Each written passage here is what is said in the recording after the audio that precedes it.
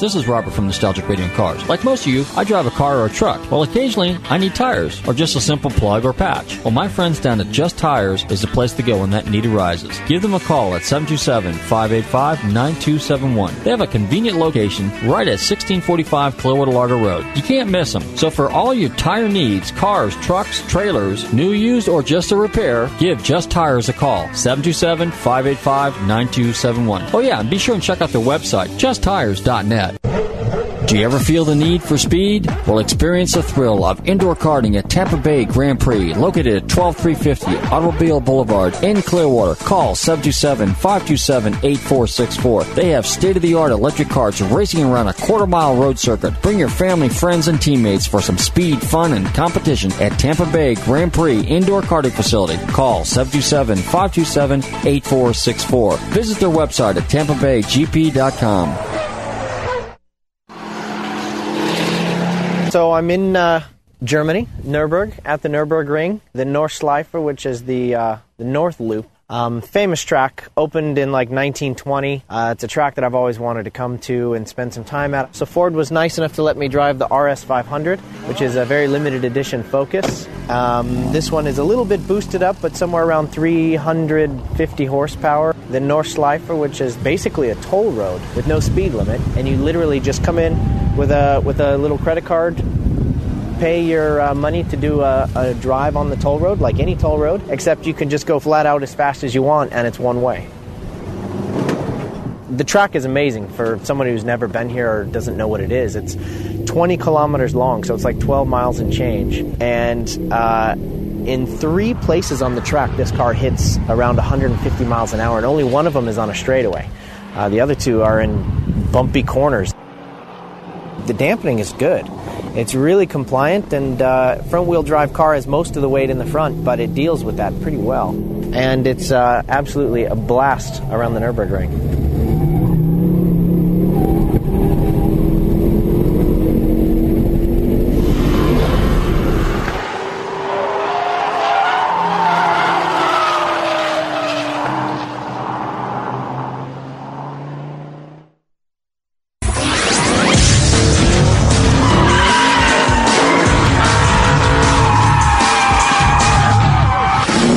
Whether you're drifting with Johan Reich or sliding with Katharina Kuhlman, this type of driving is valuable practice for anybody who hopes to keep control of a high-performance car on high-speed highways.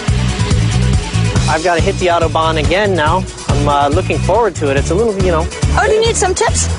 I would love the tips. We have a nice Ferrari 599 GTB with 600 PS horsepower. 600 horsepower Ferrari to drive? Yeah, where do I sign up?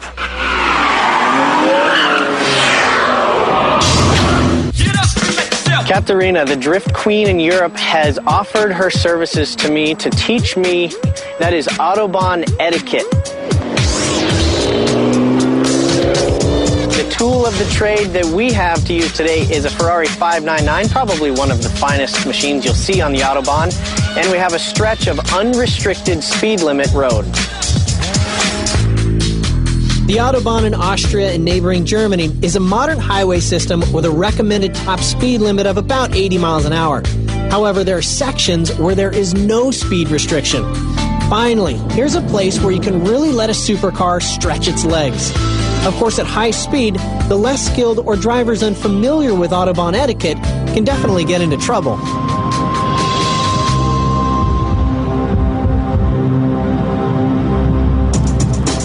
How quick can I really go on the Autobahn if I need to make up some time here? Oh, if it's free, 340. Depends on the lady here. Depends on this lady. Yeah. 340, so that's like 200 miles an hour. Yeah. Yeah, okay, so... But I have to give you some tips, because there are many, I mean, it's pretty crowded on the Autobahn, and there are some drivers who stay continuously on the left side, and you're only allowed on the left side to go that fast. And I show you a polite way to put them on the right side. Okay, so you can come along then? Yeah, I join you. Okay, let's do it. I'm not going to turn that down. Thank you very much. You are welcome. The 599 GTB is the most powerful front-engine Ferrari ever built. It is wrapped in a stunning Pininfarina body and typically sells for $100,000 more than the $302,000 list price. Looking at the Mother's Supercars Exposed stats, the 599's 6-liter, 611 horsepower V12 is capable of pushing this beast north of 200. Our high-speed ride ended in Lindau, Germany, on the Austrian-German border. And while the Ferrari 599 GTB is capable of 340 kilometers an hour, I managed 311 in the rain, which is about 193 miles per hour. Now you're addicted to Germany, right? So that's how they do it here, huh? That's how we do it. You know, I have to be honest, you never get a chance to feel what this car's made for in the States. That is where this car's comfortable. This is how Germans always stay looking very young. They go very, close to, some speed that makes time slow down. I'm onto you. It's the only fun factor in Germany we have, so that's why I stay in Germany. I doubt that's the only fun you have in Germany. But thank you very much for letting me make it in. You're welcome. And thank you very much. Thank you. Okay, we'll see you soon. Time. Okay, bye-bye. Hi, this is Etzel Ford with the Ford Motor Company, and you're listening to Nostalgic Radio and Cars. Enjoy the show.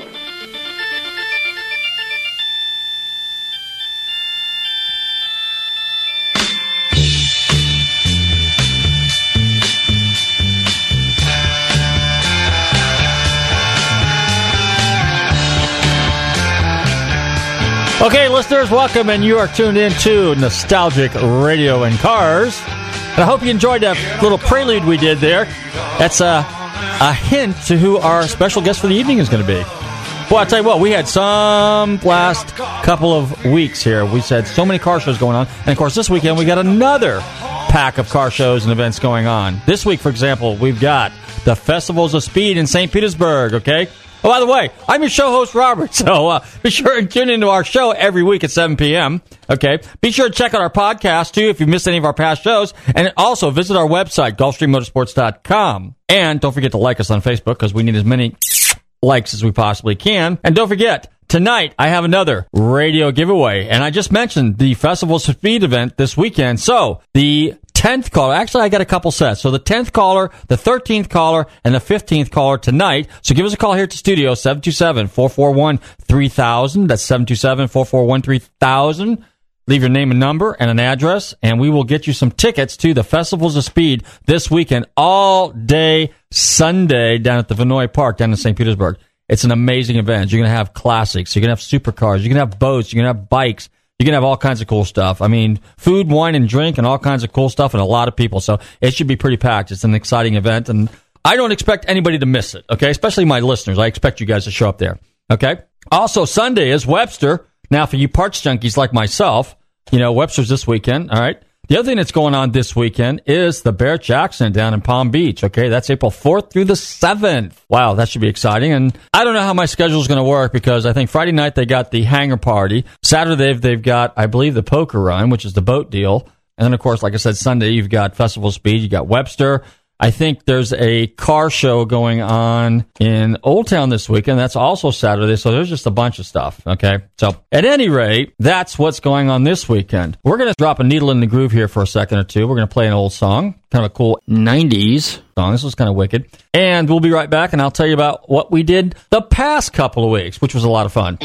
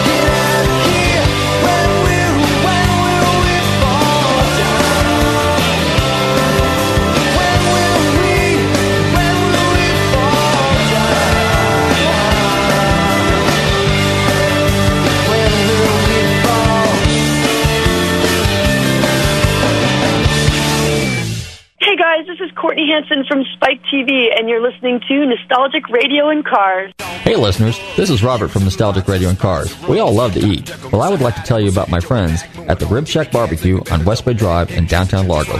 Their menu offers family-sized takeout dinners like delicious ribs, chicken, beef, and pork, or sit-down barbecue dinners, sandwiches, and even desserts.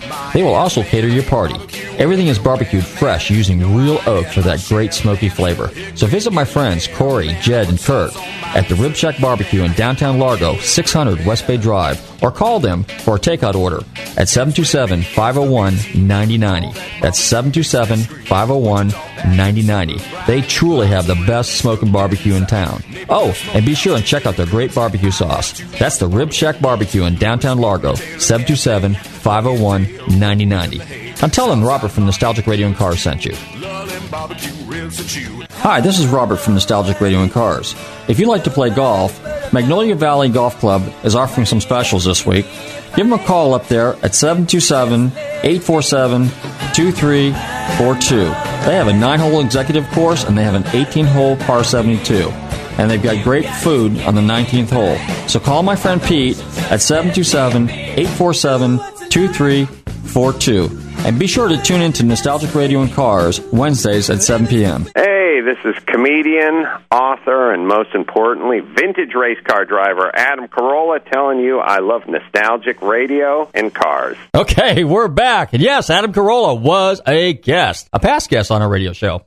Anyway, yeah, we're in a few minutes. We're going to bring our guest on, and I'm sure everybody's been waiting for him. He's a very, very well-known and talented race car driver and one of the co-hosts of History Channel's top TV show, Top Gear USA. But before we do that, I'm going to tell you guys a little bit about, I'm going to keep you in suspense. I'm going to tell you what we did the last couple of weeks. Of course, obviously, 2 weeks ago, we had the St. Pete Grand Prix. And the St. Pete Grand Prix was an amazing event. It always is. I mean, it's just a cool array of cars. You got Indy cars, Indy lights, GT cars, and my favorite, vintage race cars. I went to the media luncheon on Thursday. And when I sat there, I actually had a chance to talk with Helio Castroneves, and a very nice guy. I'm working on it. There's a good possibility we might be able to get him on the show. Another Indy driver that I spoke with was the girl from Switzerland, Simone Di Silvestro, and she was very pleasant, and she's also referred to as the Iron Maiden. But anyway, she was very pleasant. We talked for a little bit about her racing career and where she's come from, and it was very pleasant. As a matter of fact, it was kind of interesting because I speak German and she speaks German. So our dialogue was going on in German, and the people standing around were like totally off guard, by surprise. They didn't know that we were going to be having some foreign language dialogue, but it was kind of interesting, and she did very well. I think she came in sixth or so. All in all, the world's fastest spring break. We had a really good turnout for the St. Pete Grand Prix, but really the highlight of the St. Pete Grand Prix was the vintage car races put on by HSR, our friends over there, David Hinton, who was on the show. And I got to tell you, that was a pretty good turnout. The cars did very, very well. They were out on practice on Fridays. They had a 30-minute session on Saturday, and then they had the final race on Sunday. And it looked like it was a little overcast. They thought it was going to rain, but it actually turned out to be a pretty good day. And we got some shots, some really good pictures. So if you go to our podcast, Nostalgic Radio and Cars, there's actually a Photoshop. One of our good friends and listeners, Don Underjack, and he was racing his Panos, which was formerly a Penske-prepared car. And he's coming down the main strip there, turning left on Dan Weldon Way. So the guys had a good time out there. My concern was for a lot of those guys, because they got classic and really cool cars. I mean, Dave Ritter, who's another local guy, he had his McLaren out there. We had Brian Johnson from AC/DC. He was out there with his WSC car. And there was a number of vintage Trans Am Mustangs, MGAs. There was some newer Trans Am cars. Leonard McHugh of Q Accident Attorneys, he was out there with his Trans Am Camaro. The usual Porsches, Jaguars, and my friend Craig Ross was out there with his real live Trans Am Boss 302. Really neat stuff. So all the guys had a really, really good time. The concern was obviously that you're racing these classic vintage cars in between these giant concrete walls, and the track's really, in some areas, except for turns, it's wide enough for 3 cars, but actually only 2, maybe, 2. That's pushing it even. But when you're in competitive mode, 1 car is all you really want to have on the track at a time, and everybody's got to go single file. When you get the straightaways, that's where you obviously want to pass. So, but they all had a good time. It was a good event and a great turnout. And what was really amazing, too, is the crowd, the fanfare, the amount of people that really took a big interest in the classic cars. So hopefully that turnout worked out real good for them, and HSR will be back at the St. Pete Grand Prix next year. Special thanks to Tim Ransberger, who's the president of the St. Pete Grand Prix, Kathleen Stemlack, she's a media coordinator, and Paul Valancourt. They basically work between St. Petersburg and the Canadian Grand Prix Indy race that takes place. So, but if you go to the website, Honda Grand Prix of St. Petersburg, or IndyCar, you can find out all that information. Matter of fact, you can check our website out, Gulfstream Motorsports, because we have some information on there as well. The other thing that I did that weekend, because it was a pretty busy weekend for me, because there was a lot of stuff going on, but our friends Mike Flynn at HollywoodCarAuctions.com, he had an auction going on at the Palm Beach County Convention Center. He had an amazing turnout. He had about 300 cars, stunning mid-50s classics that were there. And then the auction that I had to cover, which was the Auctions of America event down in Fort Lauderdale at the Fort Lauderdale Convention Center. There was like 500-600 cars there. And I mean, there was everything from classic Mustangs, obviously. There was a couple Cobras that went through there. There was Shelbys. There was old vintage Auburns there. There was some DeSoto Airflows, I think is the name. Yeah, there was even a Ford Excursion there, which I was surprised to see that. There was tons of Triumph. There was Cadillacs. There was MGs. There was a set of Boss 302s, Boss 351s, Boss 429s, Crosleys, Izettas, Seatas, a bunch of microcars, actually, a little Berkeley, just some weird stuff. What else was there? Obviously, a bunch of 911s, 356s. Oh, yeah! The guys from Pawn Stars were there because they had their 1950 Chevrolet convertible that was used in the last movie that Steve McQueen ever did, Hunter. And that car was there on. So there was a bunch of celebrity cars. There was a motion-prepared 1969/70 Corvette Big Block, Z28s, GTOs, GTXs, Roadrunners, beautiful, stunning 1934 Lincoln Custom Phaeton with a really cool raked windshield, an assortment of Packards, 1932 Cadillac, also a custom-bodied Phaeton, a Moon, a 1924 Moon, an ex-sprint car called the Healy Gas. See what else? Old-school hot rods, like an old 60s hot rod. Even a late-model BMW Z8. Wayne Carini was also there riding around in some classic car. Like I mentioned, the Pawn Stars. Matter of fact, I talked to Rick Harrison and Corey, and we got interviews. So that will be upcoming in future shows. Let's see, what else? 57 Chevrolets, obviously, 55 Chevrolets, 58 Chevrolets, 57 Buicks, 57 Mercurys. Endless stuff. Check out the website, Auction America, and they got some pretty cool stuff. They're affiliated with RM Auction. Let's see. What else was there? Oh, yeah. A purple Ferrari Dino, a Ferrari 330 GT 2+2, more Packards, a really cool 70 Formula Firebird factory 4-speed car, the most beautiful 300 SL Gullwing Mercedes that I probably have ever seen. Great color combination, beautiful blue, deep blue, red leather interior, rare Rudge wheels, and it sold for way over $800,000. I was covering the event for Sports Car Market because I write for them, so be sure and check out Sports Car Market and American Car Collector. Let's see, what else? It was overwhelming. That's all I can tell you. There was just a mind-blowing amount of cars there, and you need to put it on your bucket list and check it out for next year. Oh, yeah, and also, probably some of the feature cars that were there, I should mention, is the Green Hornet car was there. One of my favorite shows that I grew up with back in the 60s. Oops, I just dated myself, didn't I? The 72 Challenger from the TV show, the hit TV show, which I used to watch all the time, Mod Squad, that car was there. One of the Dukes of Hazzard stunt vehicles was there, supposedly one of 3 that was sold to the public, and signed by the entire Dukes of Hazzard cast, old and new. And this is the one that was used in the recent movie. And, we're just about out of time here. That's my cue. It's almost time to introduce our special guest, and we obviously don't want to keep him waiting. So, you guys enjoy the rest of the show, because this is going to be one spectacular interview. You may be owed some money. After 911 and 411, call 541. That's 727-541-1741. Call Gulfstream Motorsports for a diminished value report. Due to my 28 years experience in the auto salvage business, I'm very good with wrecks. So if your car's been involved in a wreck, call me for a diminished value report. Call 727-541-1741. You may be owed some money for the lost value of your repaired vehicle. And visit us at GulfstreamMotorsports.com. To introduce the high-performance Ford Focus ST, we planned an event where 2 STs would go head-to-head through the narrow streets of Key West. we enlisted the help of X Games Rally gold medalist Tanner Foust and professional stunt driver Greg Tracy. We'll be down alleys and inside stores and all kinds of things. The two cars nose to nose explode through it kind of a thing. The buzz drew a crowd. A big crowd. Okay, guys, let's stand by and roll cameras.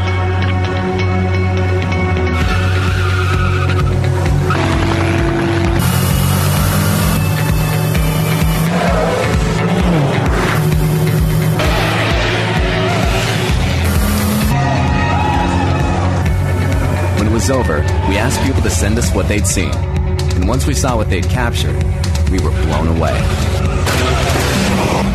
They had filmed an entire commercial for us. While most commercials have one director, we had hundreds. And the first ever spectator-filmed commercial was created. It goes to show, when you have a spectacular car doing spectacular things, people want to film it.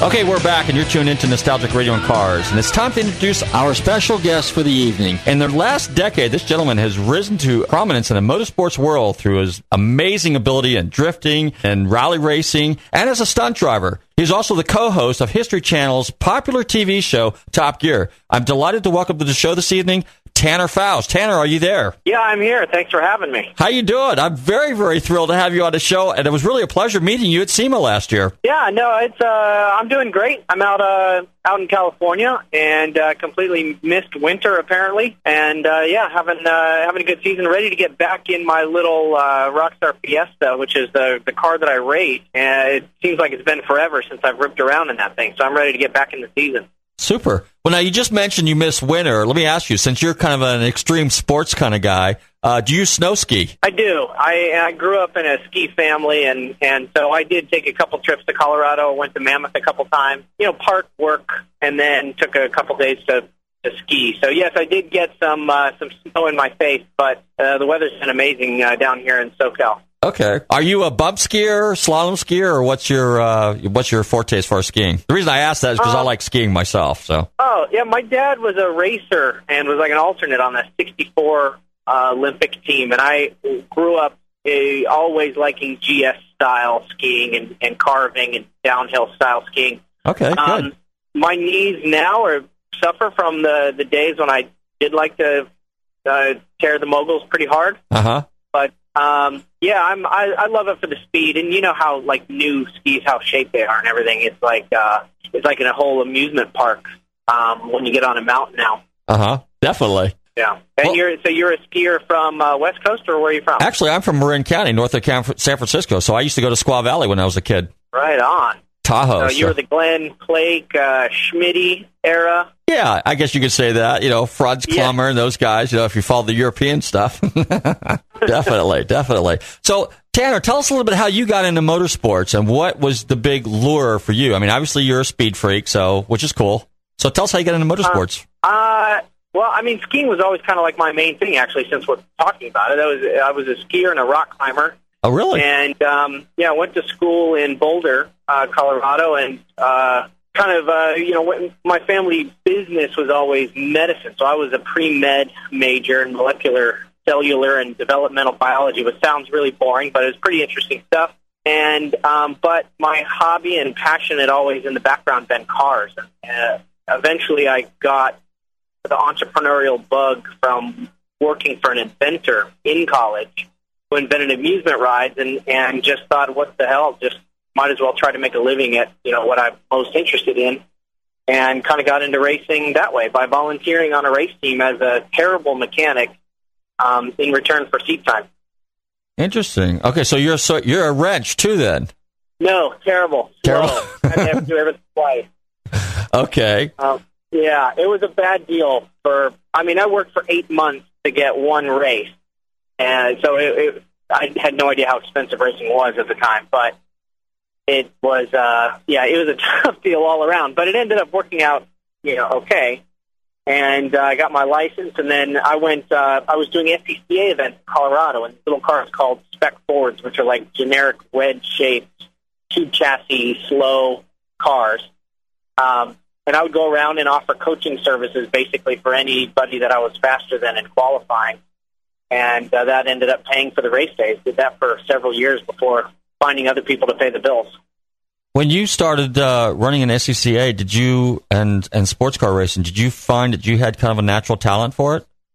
There was a telling race. I haven't talked about this in a long time, so it was kind of interesting for me. But it was a pretty telling race, the very first one that I did, and it was the realization that being a bit humble. The problem with the young drivers that come out sometimes is they rate themselves pretty high. And I think I always came in with the understanding that the more I learned, the more I realized I didn't know. And that was probably the most valuable thing for me, is recognizing that it wasn't all going to happen from talent. There aren't, the talent, I think, comes from being able to adapt and to learn new stuff. Nobody's born with driving talent. We're not, now here's my biology stuff coming out, but we're not evolved, I think, for driving. We're evolved for running 7 miles an hour through the woods, chasing wildebeest around or whatever. But driving is something we've only been doing for a little more than 100 years. So I think the talent is the guys and girls that can learn to avoid their natural instincts and learn new stuff. And I started to pick up on the driving stuff pretty quick, so I stuck with it. When you started racing, which school did you go to? I mean, as far as because I went to Road Atlantis, where I got my license back in 1990, and so you went to school where in Colorado? You said it was a small school in Colorado at a racetrack called Second Creek Raceway, which isn't there anymore. Okay, and I was there with Jim Christian. It's just an old guy that came out and was sanctioned by SCCA to give you your club license, your regional license. Okay. And I went out and did that day and got my regional license. And but I've taught at Skip Barber and taught at a lot of driving schools around the country, but always went in as an instructor kind of a thing. But never went to like a specific school program. My dream in high school and college was that my parents would give me a Christmas present that would be like a 2-day school at Skip Barber or something, but never happened. How about Bob Bondrod? Did you ever teach at his class, at his school? I've been down there shooting TV shows and met the guys and did some drifting with Bob Bondrod's grandson. But no, never taught at that school. Never attended that school. They have skid cars down there, which are kind of fun. I never went. A lot of the schools are set up more as kind of edutainment type of things. They're not really pathways into racing. You get some valuable skills, and just like any skills that aren't practiced, they go away, and so you have to keep going back to those skills in order for it to, to those schools in order for it to be relevant. But I was, once I got both feet in the industry, I was going to be holding a steering wheel for a living, and never was going to take no for an answer. So I just focused on anything that could make a career in the sport, rather than kind of going to some of the sort of touristy type schools. Okay. Now, let me ask you a question. I remember when I was going, we were at Road Atlanta, and my teacher was, I think his name was Steve Perner, and I was having trouble coming down turn 11 and 12, coming down to the bottom of the hill in the old Atlanta track, and my instructor would just sit there casually in a seat, look over at me, take the turn, not even look at the turn, put the car in a slide, and just drive right through it. I had a certain fear. I couldn't bring myself to do it. I couldn't get past that. Did you ever face that? I mean, or are you kind of like a no fear kind of driver? I mean, especially something as dramatic as drifting. Mm-hmm. Now, turn 12, if you're talking about the turn onto the straightaway, it's super committal. But it's kind of one of those things. It's like jumping off a high dive as a kid. From the outside, it looks nuts. So from the passenger seat, even, it can look completely nuts. But once you do it and you realize, oh, okay. As long as I don't do something stupid and jerk the wheel halfway through the corner and lift off the gas, it's going to stick. Once you feel it that first time, and then you can commit to it. So it's all drifting is one of those things where when I watch some of the drifting competitions from the outside, I'm just like, oh my God, those guys are freaking nuts. But then you get in the car, and it's a totally different thing from behind the wheel. Tires obviously play an important role, and when you're drifting, as while we're on the subject of drifting, when do you kind of feel this? Because this is something I had a difficult time with, and actually I still do when I go out in a club race. But when you feel the point of losing total adhesion, where you're just going to hit something. I mean, how do you know when to back off on that? What do you go through? Well, I think tires are, they're obviously one of the most important performance parts of the car. And so for that reason, it's one of the most important things to get really familiar with. Their character changes from cold to warm to hot. Mm-hmm. And so it's a matter of understanding what their character is like and then being able to anticipate what they're going to do. So let's say you've got the tires warmed up, you've done a couple 2.5 laps, and then it's a measure of the progressivity is the industry term, I guess, for tires, recognizing how much information the tire gives you when it's about to go from a static friction to a sliding friction, when it starts to lose grip. And so it's playing the game on that progressivity, and some tires work while they're sliding just a little bit and on the verge of really letting loose, and some tires don't like to be in that space. But you live in that area, that gray area between static and sliding friction in a tire, and you have to love it. You have to love to be there. Oh, but I'm sure you do. Yeah. Racing. Well, let me ask you this. Go ahead. Keep going. Yeah. And so I think different tires. You can change the tire's characteristics so easily. One, like I mentioned, the temperature, but even just air pressure and suspension changes can alter that gray area and how easy it is to hang out in that area where the tire's just on the verge of sliding. But if everything is wrong and it surprises you, then you play a car control game, which I'm also completely addicted to. And then it's a game of weight transfer. So you got to put the weight back on whatever tire broke loose, front or back. Let me ask you this. The drifting, when you road race, your drifting abilities, your expertise in that area, does that help you on the road course? Does that hurt you? Does it make any difference at all? I think it helps a lot. Okay. I think you're really willing to come in, find out if turn 12 is in fact flat, because if it isn't and the car starts sliding, then you're going to be fine, and you're going to be able to manage it. But if so I think it helps for confidence. I think it helps for learning tracks, because you can make a few mistakes and not necessarily throw away the whole practice session. By spinning out or something. But and then the first time I really noticed it in road racing was when it rained. It just worked in those little spec Fords that had a lot of weight over the back tires. It just worked if they were sliding just a little bit out of some of the corners.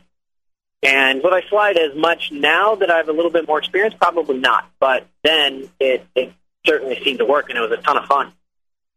Because technically, if you're scruffing tires, you're actually slowing the car down. Is that true? Yeah, I mean, if you're ever, I mean, not to get too techie, but I guess that's where we are. If you ever are counter steering, then you're essentially taking grip away from the front to drive the front of the car towards the outside of the corner because the back of the car is going to the outside of the corner too quickly. And so even though it feels like it's just the back tires that are losing grip a little bit, it's all four because you're driving the front out there also. Right. And, yeah, that's time. Any counter steer is time. Okay, yeah, cool. All right, let me ask you this. Tracks in the United States. Well, no, let me back up for a second. Okay, so now you've done the drifting. We know about that. And obviously the rally cross stuff, which we'll get into. And you started out SCCA racing. Did you ever aspire to do more road racing? Because it seems that your specialty is kind of the rallycross and the drifting. Yes, I love road racing, and I want to do more of it. And every year I'm working with my team here to get a couple road races in here and maintain that part of the season. It can be difficult because as you get further down the road in these motorsports, there are pathways, there are ladders. And so once you're in the sport for a while, it can be difficult to traverse over to another one, which unfortunately, in that case, is one of my favorite things to do. I love jumping from sport to sport. And for like 8 years, I did simultaneous championships with drifting and with rally racing. But you remember I came into the sport with no money, no real family influence, no family friends really that were like sponsors or anything. And so motorsports kind of had to work for me as a business in order to make a living also. I wasn't paying the bills myself. And that was one of the reasons I got into drifting, besides the fun factor and my belief in the sport as a great grassroots sport. It's one of the reasons I got into rallycross, because as I spent more time in Europe, realized that the U.S. was really trailing behind the rest of the world in having cool small cars. And with the way the economy was and the way the fuel price situation is, it's the natural step that small cars become cooler and cooler here in the States. Rallycross is a good place to be in. And but I think I love the speed. I love the therapeutic rhythm of road racing and a lot of the strategy of the head-to-head battle. So I'd love to get back into it. How about Grand Am racing, ALMS racing? Did you get an opportunity to do any of that stuff? Hopefully this year I'm going to get into the STR focus, do some road racing. The last 3 years I've been, slowly piecing together deals for Le Mans and some endurance racing, which is a great thing for somebody like me who has been out of road racing for a while and wants to come back in. Endurance racing is great because you share some of the load with the other drivers. You get an enormous amount of seat time, and it's incredibly fun. So I'd love to come back in on an endurance front. I've been partnered up with Ford now for a while and loving that relationship. But it becomes more of a question of what road racing they have that I can tap into now. Over the years, I've had Parnelli Jones, Dan Gurney, Brian Redmond, Sam Posey, Johnny Rutherford. I have Parnelli Jones, which was amazing. But I've had so many of these race car drivers on my show, and back in the old days, they would jump from a stock car to a Formula car to a sprint car, but it was easy for them back in the day to jump around and get rides. And so, from what I understand, from what you're telling me, it's not that easy to do that these days, is it? Then? Well, you can jump in for a little guest appearance drive, but it's hard to fight for multiple championships. Okay. And, Parnelli's one of my heroes. I've had the pleasure of working with him, getting to know him a little bit. And, yeah, it is different than it was in the late 60s, early 70s, for sure. But there still are some progressive sponsors. Rockstar's a sponsor I've been with for a long time, and they've been bold enough to just, they didn't know what rally racing was. And I'd say, we got to go rally racing. Or there's this stuff called European Rallycross over in Europe. It's going to be awesome. It's going to be in the States soon. Trust me, it's going to be great. And they've been bold enough to say, okay, let's go do it, even though they really didn't know anything about it. And if you get some kind of outward-reaching kind of brave sponsors that have influence in all different markets, parts of the world, then, okay. Yeah, I mean, you really get you can really have the fun. Now, on your bio here, it says that you lived in Scotland for a while, and that's kind of where you really took an interest in rally racing. And I will say that as a child, when I lived in Europe, two things you followed if you're a motorsports guy: rally racing and F1. Those are the two races that went on, and touring cars. So go ahead and talk about that. Well, if you were hardcore, you got into touring cars, right? It's like, F1 and rally racing just dominate, don't they? They sure do. And it's kind of interesting over there because they don't have baseball necessarily. They don't have American football. It's pretty much soccer racing and soccer. Yep. And nothing else to cloud in between. Mm-hmm. And so the people that are sports fans are racing fans and soccer fans. And, man, at the tracks when I do the European Rallycross Championship, there'll be 80-year-old women that'll come up to me and tell me I'm losing 0.2 of a second in the first corner.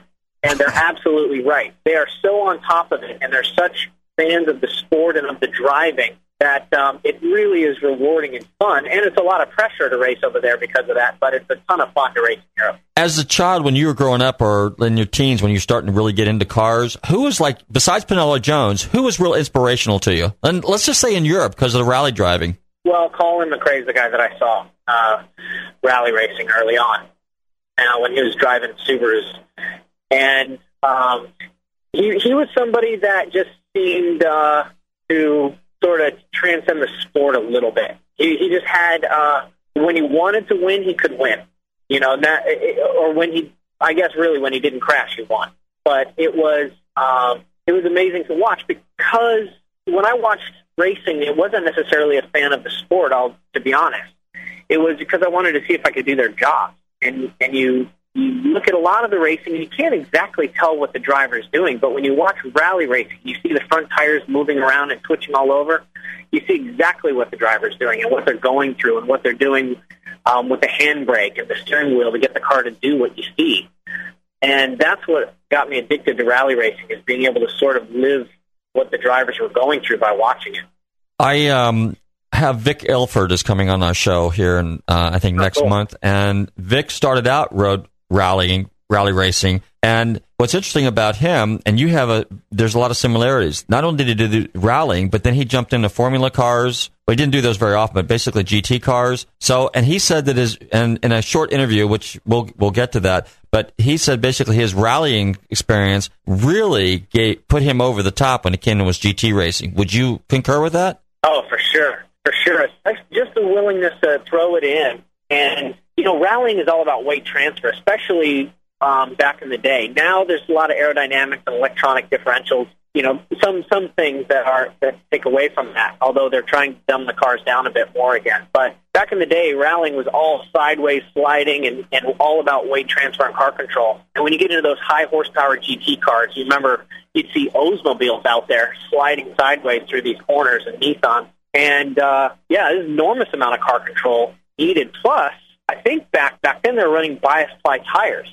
Yeah. And so bias ply tires you talk about that progressivity gray area. Those things, you feel like you're drifting when you're still in the sweet spot. So you have to have an enormous amount of comfort with drift angle and with car control and weight transfer in order to, I think, really make those things work. So that's probably was part of it. But, man, the racing sure looked like fun then, didn't it? It did. Well, let me ask you this now. As far as rallying, did you ever get to do any rally driving on, like, snow and ice or anything like that besides dirt and asphalt? Yeah, that was one of my first main jobs.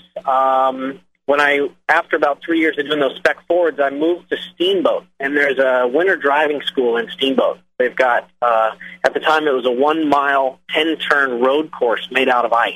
You're talking about Steamboat Springs, Colorado? Yeah. Great ski area. And they used to have a vintage race there years ago, but that's not there anymore. But go ahead. I'm sorry. They used to. That's right, in August. But now, they have 3 miles of ice track up there. And so for 8 years, I was an instructor up there, and I got to go out every morning at 8 o'clock. I built a bit of an ice car on, remember the Mitsubishi Eclipse GSX? Uh-huh, yeah. I built, souped it up a bit and made it specific for ice. with studless tires, and spent a huge amount of time sideways in the winter. I mean, I was out there every morning at 8 o'clock trying to make weather over Steamboat by just kicking up so much snow. That was a great time, and that was an incredibly valuable time for, getting into drifting, getting into rally racing, doing all of these other things where the skills that you learn on ice sideways really paid off. Well, that was my question now. Driving on ice, okay, and snow versus, let's say dirt gravel, okay, kind of like, asphalt's a different issue, but let's just say the dirt and the gravel as opposed to the ice and the snow. Is there a big difference there?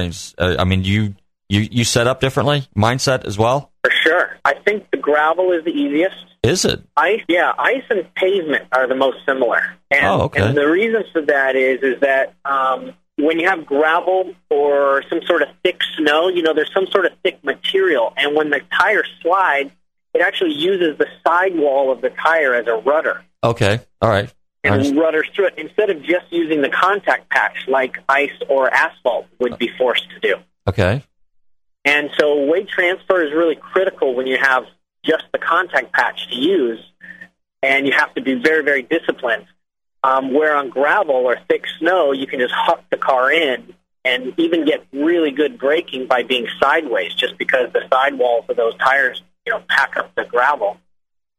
And then, for example, if you cranked the front tires and you had understeer and you were pushing the front tires through the corner, on gravel that would actually work. Where ice and pavement, that doesn't work at all, as you know. Right. Interesting. Pikes Peak. Tell us about your experiences on Pikes Peak. Pikes Peak was really the first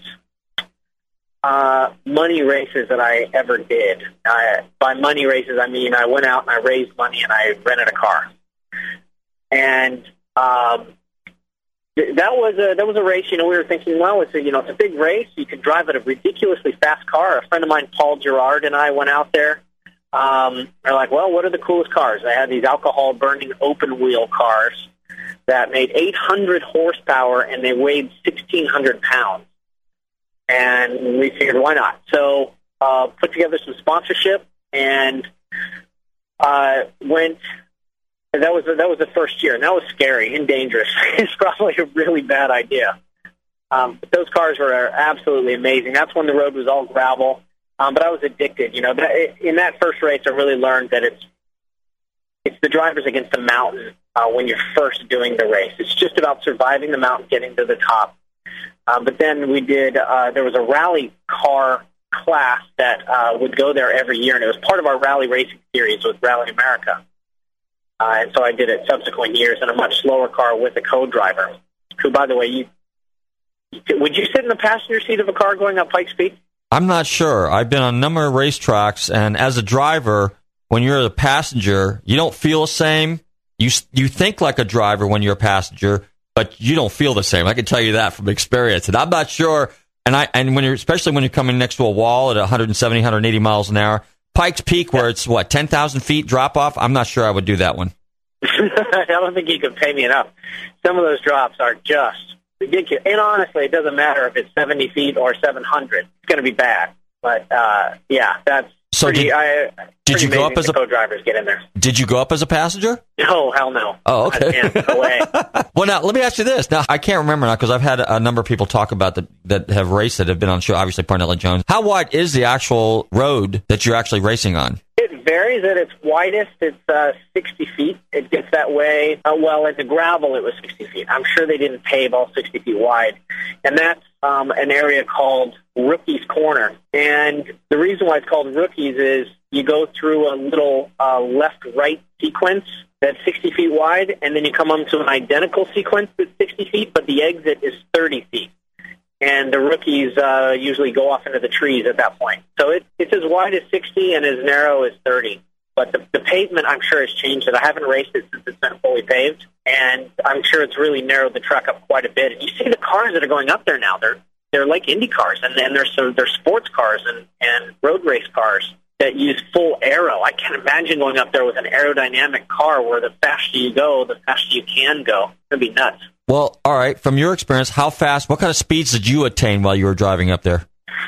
We probably hit 100, and I think my top speed at Picnic Ground, which is one of the straightaways, was about 118. And now with the amount of grip that the cars have coming through the last corner, the momentum they can carry, they're hitting more like 138. How long is that straightaway? Oh, I don't know. Just a little bit too short. Just a little too short. For a lot of people, yeah. Okay. It's a really hairy corner right off the end of that.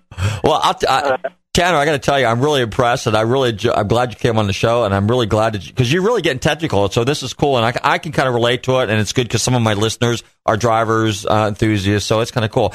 Tell us about Top Gear. How did Top Gear come about? I know. I appreciate having me on the show. It's been great. Thank you very much. Well, you're not done yet. Tell us a little bit about Top Gear, how the TV show came about. Oh, Top Gear. So Top Gear I heard about for the first time back when NBC was shooting a pilot for it. And that was a few years ago now. It was like 4 years ago.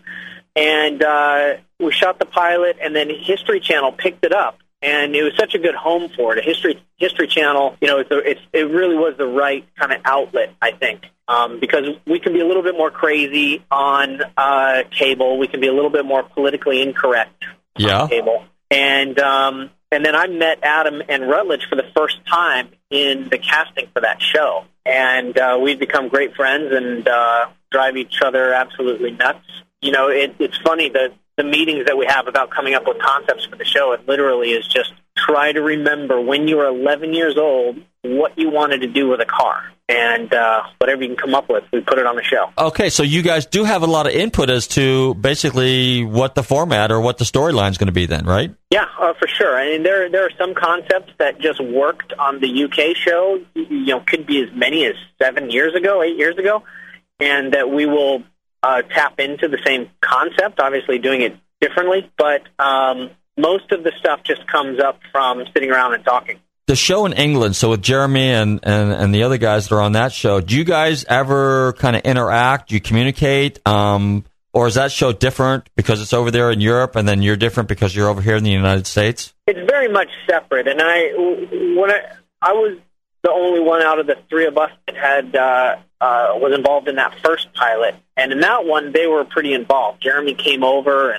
and we've met all the guys at various stages and locations, or whether we're in Europe or they are shooting in the U.S. But the U.S. show has certainly taken on its own direction. You notice we don't use the studio anymore.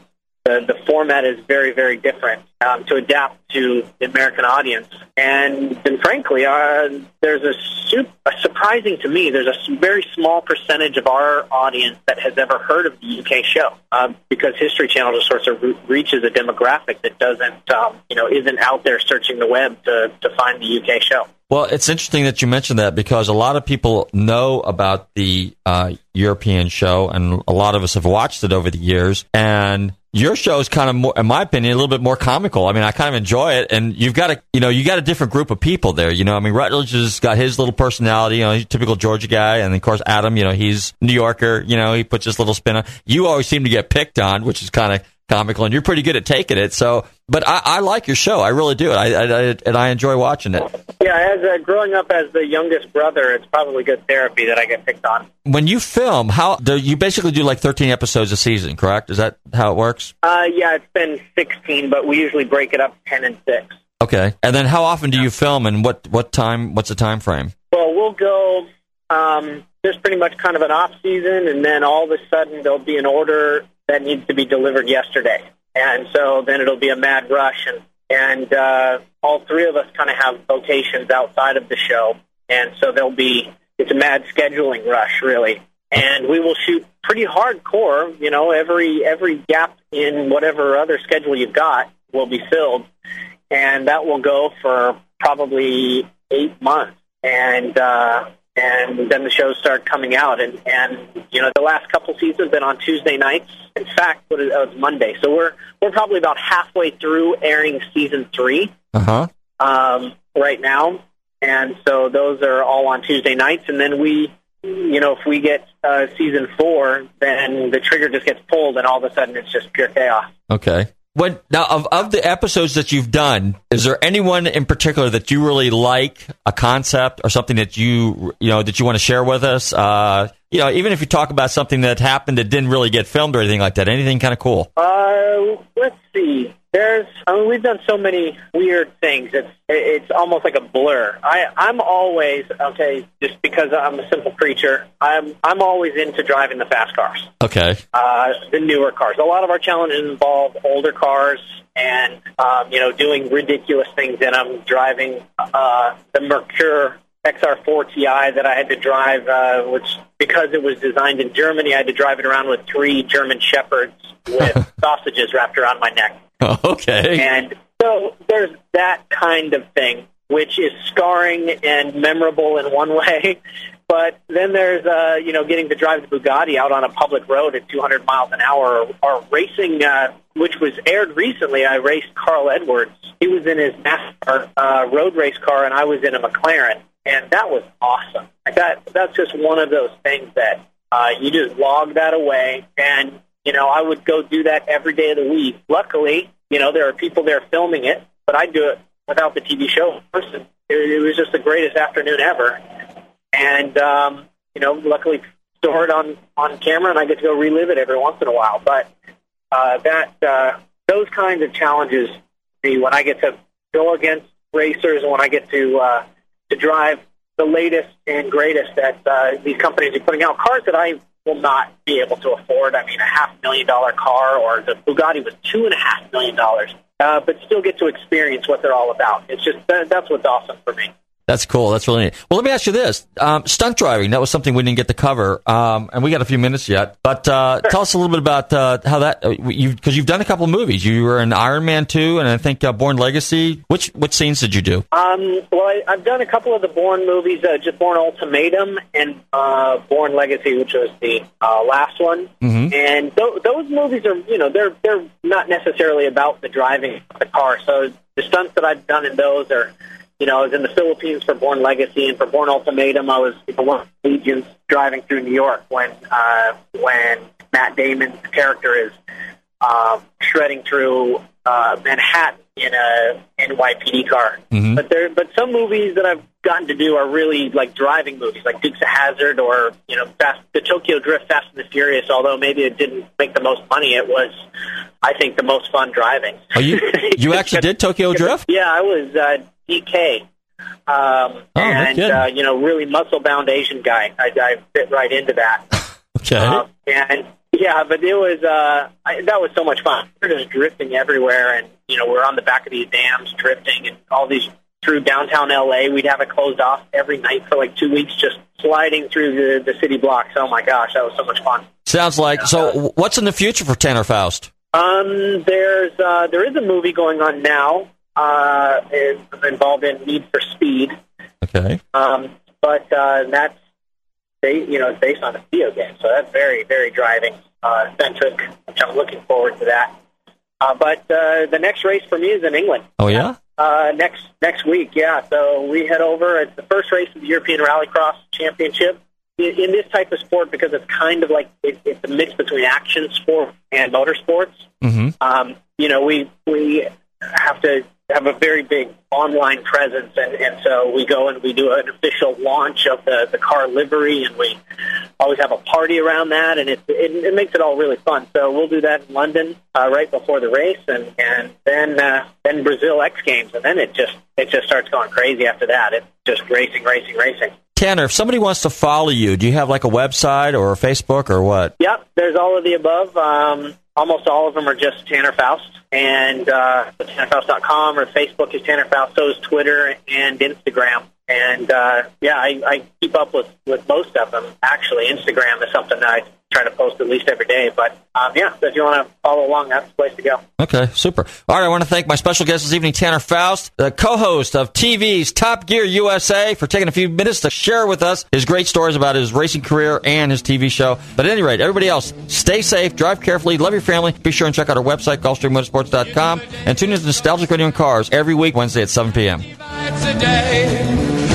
to run, try to hide, break on through to the other side, break on through to the other side, break on through to the other side, yeah.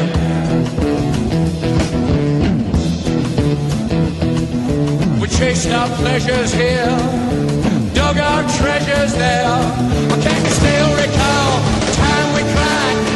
WTAN, Clearwater, Tampa Bay. WDCF, Dade City, Tampa Bay. WZHR, Zephyr Hills, Tampa Bay. Listen.